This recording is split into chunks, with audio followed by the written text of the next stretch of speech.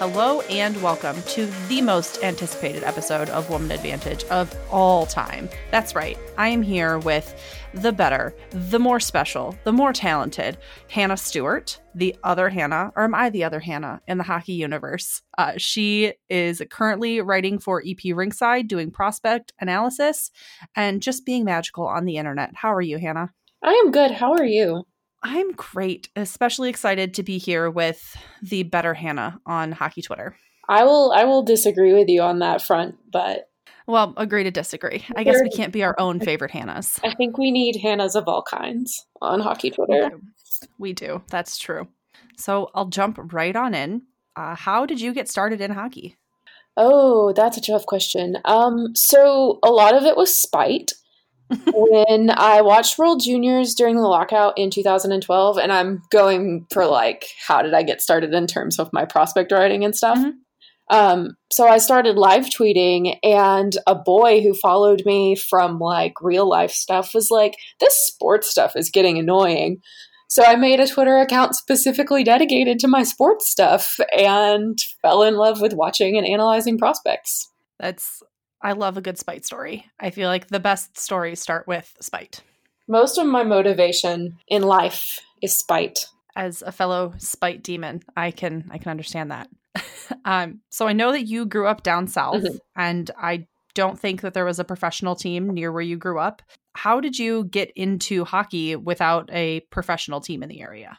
Okay, so I grew up in North Georgia, where I was basically smack dab between Nashville and Atlanta, and neither were convenient. They were both a couple hours away at least, and Atlanta was terrible, and we couldn't afford tickets anyway, so it didn't matter. But when I was 5, I watched the Mighty Ducks, and I loved it, and I decided I wanted to be a fan of the real Mighty Ducks when I found out they were a real team. And so I just stuck with them. I fell in love with, Paul and Timu, and just kind of stuck with that, and it never really went away. So you're still a Ducks fan? No. Okay. That has shifted and changed over the years so much. It's please say no. Please say no. No, that was entirely all Korea based. Yeah, that's fair. That's fair. Do you follow a professional team now? I have been a Penguins fan since 2005. After that lockout, during that lockout, I started seeing stuff about Sidney Crosby, and I was like, wow, he's really good and he's really pretty. And so, baby high school Hannah was like, wow, that's all I need. I'm sold. And I've been a Penguins fan ever since. So we're coming up on, 15 years now. That's 2005 could not have been 15 years ago. Almost. We're getting you're putting me in existential crisis. I don't appreciate it. I know, it's horrible. It's horrible. I don't even want to think about having to write stuff for next year's upcoming draft. It's stressing me out already. Well, kind of speaking of writing stuff, you've got a pretty long resume with writing about and analyzing hockey. What has been your favorite part of covering the sport? Probably getting to dig into guys who the mainstream analysis isn't really focusing on, and kind of digging into what makes them tick. I am a prideful person, so I like finding diamonds in the rough, and then years later being able to point them out and say, hey, guess who really liked that guy a long time ago when none of you liked him, which again is spite. But I like the puzzle aspect of it. I like being able to break down a guy's skills and, project several years ahead how that might turn him into an NHL player. One example is David Ference. When he was on the NTDP pre-draft, he was good and he looked good, but a lot of draft analysts were like, oh, he may not pan out. Let's see how he does in college. We've got some red flags. And I was like, no, if he develops right, he's going to be really great. Fast forward to 2019, and last I saw, he was the only NCAA defenseman with double-digit goals. Oh, wow. I don't know if that has changed. That was a few days ago. I know some people have played games since then. BU is playing right now. But it's just been really cool to watch, to see that potential, because the potential doesn't always play out. I could find a guy and be like, here's X, Y, and Z that is great about him, and then he could just totally bust. There's so many factors. Yeah. This wasn't one of the questions that I was planning on asking you, but what are, some of those factors that you think help or hurt a prospect in their development and becoming either a successful player or an average player, or being, I hate calling them a bust because they're a human being and there's so much more to hockey, like not panning out at a professional level. Yeah. I think a big one is development environment. We saw some stuff about Nikita Sherbak online today, and he was the guy who had all the tools and he just didn't work out for whatever reason. And I think a big part of that was because he was in some, non-productive and potentially hostile, from what I've heard, some things about his junior environment in terms of, xenophobia and stuff. But just having that development environment where they are valued as a person and a player, and they have coaches, whether they're, their coach on that team or the development coaches of the NHL team that they're drafted by, guiding that development, who care about helping them, succeed, play to their strengths, work on their weaknesses. But, it's been proven in leadership research over and over again that if you work with people on your team to develop their strengths rather than focusing on their weaknesses, you get so much more out of them. Can you tell that I have a degree in leadership? I tend to focus a lot on this kind of thing. So, a lot of it is environment and having good management. Yeah, I think that's good advice just across the board, but particularly with essentially children. When you're guiding these teenagers, you have to care about them as people first, or you're never going to get a good player. Yeah, I think about Dahlin is out right now with a concussion, which is a tragedy because he is 19 years old and his poor brain is not done developing. But it seems like last season they kind of let him be freewheeling, offensive-minded defenseman, and this season he was told to focus on defense, and that has never been his strength, and he's looked bad, and the numbers say he's looked bad, and I'm like, that's not how you want that kind of player to play. You wouldn't sit down like you're shut down defenseman and say, I want you to do offense. Well, it's the same thing with Tyson Barrie under Babcock versus what he looks like under Keefe right now. Yeah, it's kind of bonkers to me that like coaches haven't had like, or maybe they have had people sit them down and tell them like, here's the best way to manage like players to their strengths, and they just don't listen. Yeah, I don't understand it at all. I guess maybe we're doing that same thing to coaches, where a coach is like never gonna, because that's not their strength, they're not gonna listen. I don't know though. I feel like that's a strength that you need to develop if you're in charge of people. Oh yeah, you definitely need to. But it's the NHL. It's a rotating carousel of the same 15 men. True. Well, now that we went on that tangent, I will refocus us on you. So I know you mentioned that you created a separate Twitter account out of spite, and that's where you talked about sports. But what made you focus on prospect and prospect analysis in particular? There is a quote that I don't remember exactly from Friday Night Lights that talks about high school football and how it's about it's like the purest form of the sport, and it's about the love of the game. And it's really similar to that for me. It's about the potential in these kids and the fact that they are just getting started and you can see what they're going to grow into, but you don't know for sure.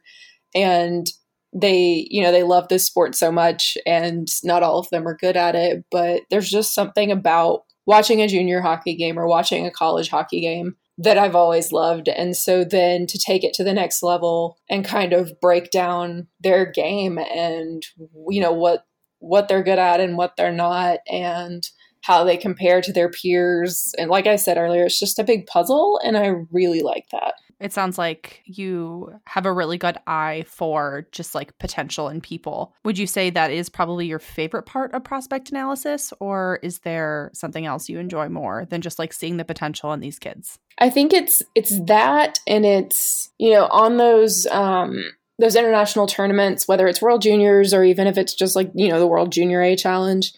I love watching those amateur international tournaments and the way those teams come together, and kind of how the pieces slot into play or into place or don't. And so I think, the international tournaments at the development level are pretty close to that for me as a favorite part. But just, looking for the potential and trying to find those hidden gems and stuff, that's a big part of it for me. Yeah, and you're sifting through so many different prospects that when you do find someone that no one else has found yet, it must feel like really awesome. Yeah, and it's never going to be no one else because I don't follow everyone who's analyzing prospects in the world, but it is great to see, to feel like, oh, you're seeing something in a player that other people are kind of overlooking or dismissing because of, XYZ.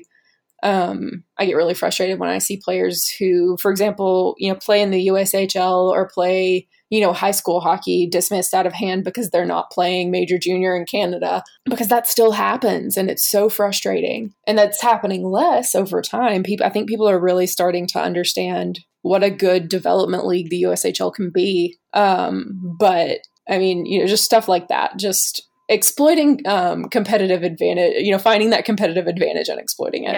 Yeah. And it probably helps that like you're based in the United States. And so you have more easy access to some of the USHL games. If you were to travel to see them, it's easier to get there than it is to get to, I don't know, like Hamilton. Oh, for sure. I have not made it to one yet, but I keep trying. Yeah. What are some challenges with prospect analysis? You'll never see everyone. Yeah. And then there's also the fact that I'm a woman, and so who's never played the game, and so that gets my work dismissed out of hand a lot of times. And it's happening less the last few years, but I mean, it really at first happened a lot. And then another challenge is, I think you can effectively scout someone on video if that's all that you have, but it always is really good to see a guy in person because you get a better sense of like body language and you're not limited to what the camera is showing you and all of that. And for me, that's a particular challenge because all I have is video. I'm in the South, I'm in the middle of nowhere and working on a pretty limited budget. So, I see these guys on Twitter who are like, and I'm flying to X place this weekend and Y place this weekend to see all these prospects. And like, that's something that is so foreign to me. So, it's working with what you've got and doing the best that you can with it. Well, I think you do a great job with what you have. I appreciate all of your hard work around prospects because I always turn to you first when I'm like, how is this person doing? That makes me feel very good. Thank you. Yeah. Mostly because I trust you because you also like didn't give up on Dylan Strome, and that like if she didn't give up. One that I will forever crow about being right. Yeah. I love him so much and I've loved him so much for so long. So seeing like someone who actually does prospect analysis like as a thing that they do, it's like, oh, well, I was right and everyone else was wrong, so suck it. That's one of those examples of sticking to your gut, because I knew there was no way that we saw what we saw out of Dylan Strome, and there was no way that cratering was legitimate. Yeah. Because, you don't fall off in the course of a summer, especially when you're that young. And people tried to explain it away by saying, oh, he was a product of Connor McDavid. But if you look at his minutes, he didn't play enough with Connor McDavid to be a product of Connor McDavid. So those people were just trying to excuse away, just kind of brush off the way that his development was handled. And I do think that Arizona screwed up his development, and it's gotten me some flack on Twitter for saying that. But then he got traded to Chicago and he looked like Dylan Strome again. And so I don't know how they want to explain that away if it wasn't a bad development environment. And that doesn't mean that like, oh, Arizona's terrible and it's awful. But for whatever reason, what they were doing with him didn't work. It wasn't the right path. It wasn't the right choices weren't made. Yeah. So I think that's so important. Sometimes it seems like teams kind of have what they think is like the magic formula for prospect development. And if one person doesn't work out in that formula, then they give up on them and trade them away. And then they, succeed somewhere else. And the fan base gets really upset when like the fan base should be upset, but not that the player is thriving. They should be upset at their organization for not figuring out like a different way to develop that player so that player could succeed in their systems. Yeah. One thing that I repeat over and over again is that prospect development is not one size fits all, and it never will be. Like, you have to be willing to work individually with a single player and figure out what he needs, or you are not going to get the value out of that pick. Like, what was your point in picking that guy if you're not going to work with him specifically? Yeah. Especially with someone like Strome, who was the number 3 pick in that draft. And people will argue all day that like maybe he shouldn't have been the number 3 pick, but imagine if his development had been proper for him from the time he was 18. Mm-hmm. Yeah. No, And if just they, mad. yeah, just mad always. Yeah. They're just children. So the first time I kind of like saw you speak and like really got to hear, why you got into prospects and like how you do your analysis was at CHAC. And without kind of rehashing your entire panel discussion, what is one thing that you really try to hone in on when you are, watching a prospect? Offensive ability, no matter if it's forwards or defensemen, just like, and not like, is he putting the puck in the net, but is he driving play? And there are a lot of things you have to look at for that, but that's the thing that I tend to focus on first and foremost. But skating is another big one because they're so connected, especially in the game right now. Yeah. I know that we just had a crisis about how 2020 is in like 3 weeks, but who is somebody that you are like high on 2020 that you don't think enough people are talking about? Okay, so this one's tough because I am behind on my 2020 work because I have just been so burnt out just from this year in general. Yeah. But that being said, guys that I saw some of last year are guys that I still know about. And so I don't know if people are like talking about them or not, but someone I really like is Antonio Stranges from, I don't even know if that's how his last name is pronounced because I have not been able to like sit down and focus on that. But he's on the London Knights and he I don't know what it is about his skating. There's something that I don't want to call it weird because it's not weird, but there's something I can't put my finger on about his skating, but he's really good. And I think he'll be probably a good second round pick, but I really like him. Yeah. Is he probably going to play in World Juniors? Like, is that when you really start to focus on prospects for like that upcoming draft is around the time of like that big international tournament? So no, because a lot of times since World Juniors is under 20, a lot of countries don't take like underage guys. Like I remember it was a big deal when Canada decided to take both Nathan MacKinnon and Jonathan Drouin in 2013. And this year they have 8 draft eligible guys on their camp roster. I was shocked, but I'm also excited, like in a petty way because I don't want Canada to do well because I'm an American. But like I am excited for the fact that like these guys are really good and I'm glad they're getting that acknowledged by Hockey Canada. Yeah. I tend to be like Team Finland during these international tournaments for some reason. Well, I've got my NTDP boys. I got to support them. Yeah. So I very much like pick the team that has the most Sabres prospects on it usually. And then I'm like, that's my team this year. That's smart. So it was Finland last year and they did me really proud. Well, good. But some other guys I like are Jamie Drysdale. He's a defenseman on the Erie Otters. And then Justin Barron is a defenseman from the Halifax Mooseheads. He was actually just announced today as being out with a blood clot, which is terrifying. But he's very good. Oh, God. So scary. Really like him. Oh, God. I know. And he's a baby. They're all babies. Like, I know. I get so worried. I know. Fret about them. Yeah. So you've been working in and around hockey for a long time. And I know that, right now hockey is not your full-time job, but where do you see yourself going next in hockey, or where would you like to see yourself going next? The latter part of that question is better because I don't know if this is ever going to happen. But I would love to have a player eval or player development, scouting type job. I think I do better with player evaluation as opposed to just straight up go to the rink and scout. I'm good at digging into like specific skills on video. I really love the video room pieces that I've been doing for the past year or so. And I feel like they've made me a better writer and better at prospect analysis. But, I'd love to work in ops for a team. I don't know that that's ever going to happen. And so I will probably content myself with just, continuing to write and continuing to do video analysis. Hey, if we have to project it into the universe, 2020 is going to be your year. We're projecting it out there. I hope so. It would be nice. But, it is nice. Like, I actually have a day job now. I did not for like a year, and it was terrible. But it was terrible because I did it to myself. But again, burnout. Yeah, it's real.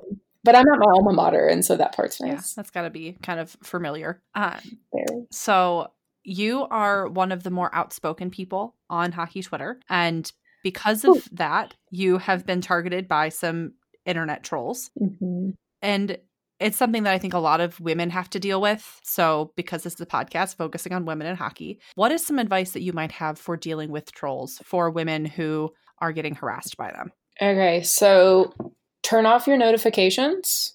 Just mute your notifications entirely, and have a couple of good friends that you know will have your back to, just to like have them to talk to and to check your notifications if necessary. Don't be afraid to lock your social account if you have to. Like, there's no way to deal with them. Twitter won't do anything. Instagram won't do anything. There's still a hashtag out there dedicated to harassing me that is still in use by this one specific group of hockey meme creating teens. It's not nearly as bad as it was for the first several months of the year. The direct harassment has stopped, but they're still using this hashtag as just one of their go-to hashtags for hockey memes now. So just like put blinders on yourself. I mean, I hate that I have to say that. I hate that there's nothing that I can say that's like, oh, here, you should do X, Y, and Z, and this should help.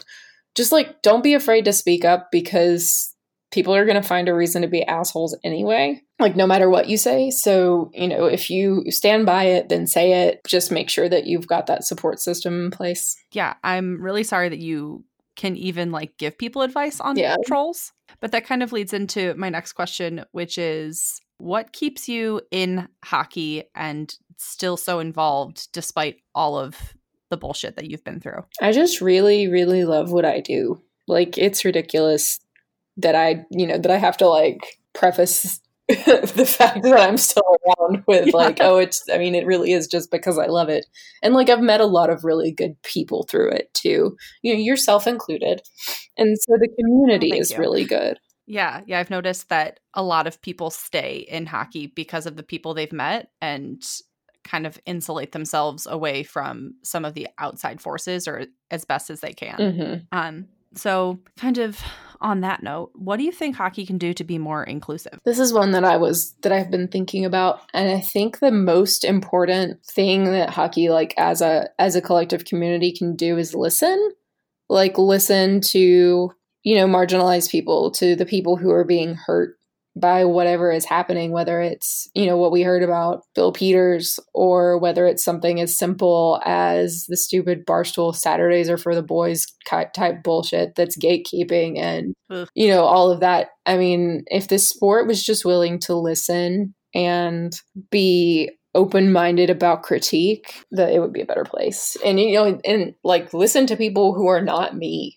I'm like, obviously it's part of this interview. But I'm not really the one who should be answering that question. And so that's my answer. Yeah. The listening has been kind of a trend. And when I ask that question to people. Well, good. I'm glad we're all on the same page. Yeah. Now, if only we could get, everyone else on that page. We can dream. Yeah.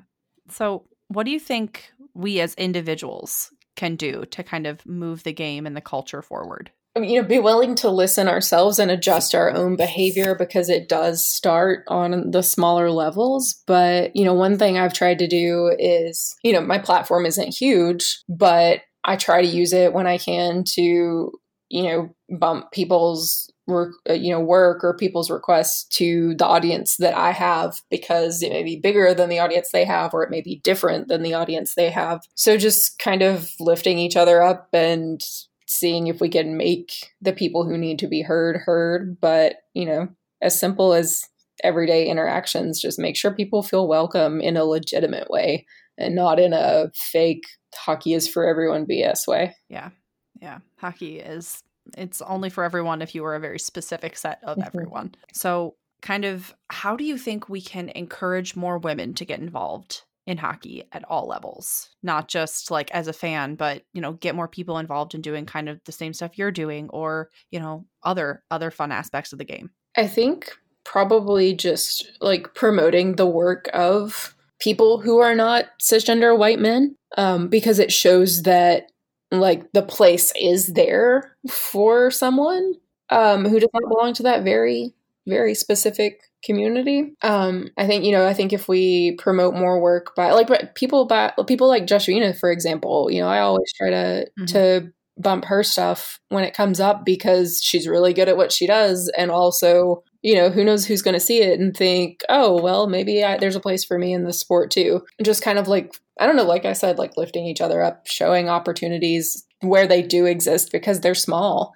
and figuring out what people are interested in and how we can apply that to the game. Yeah, that's really good advice on, kind of how to include more people. Also, just like nose our way in and tell them to, well, I'm not going to say that.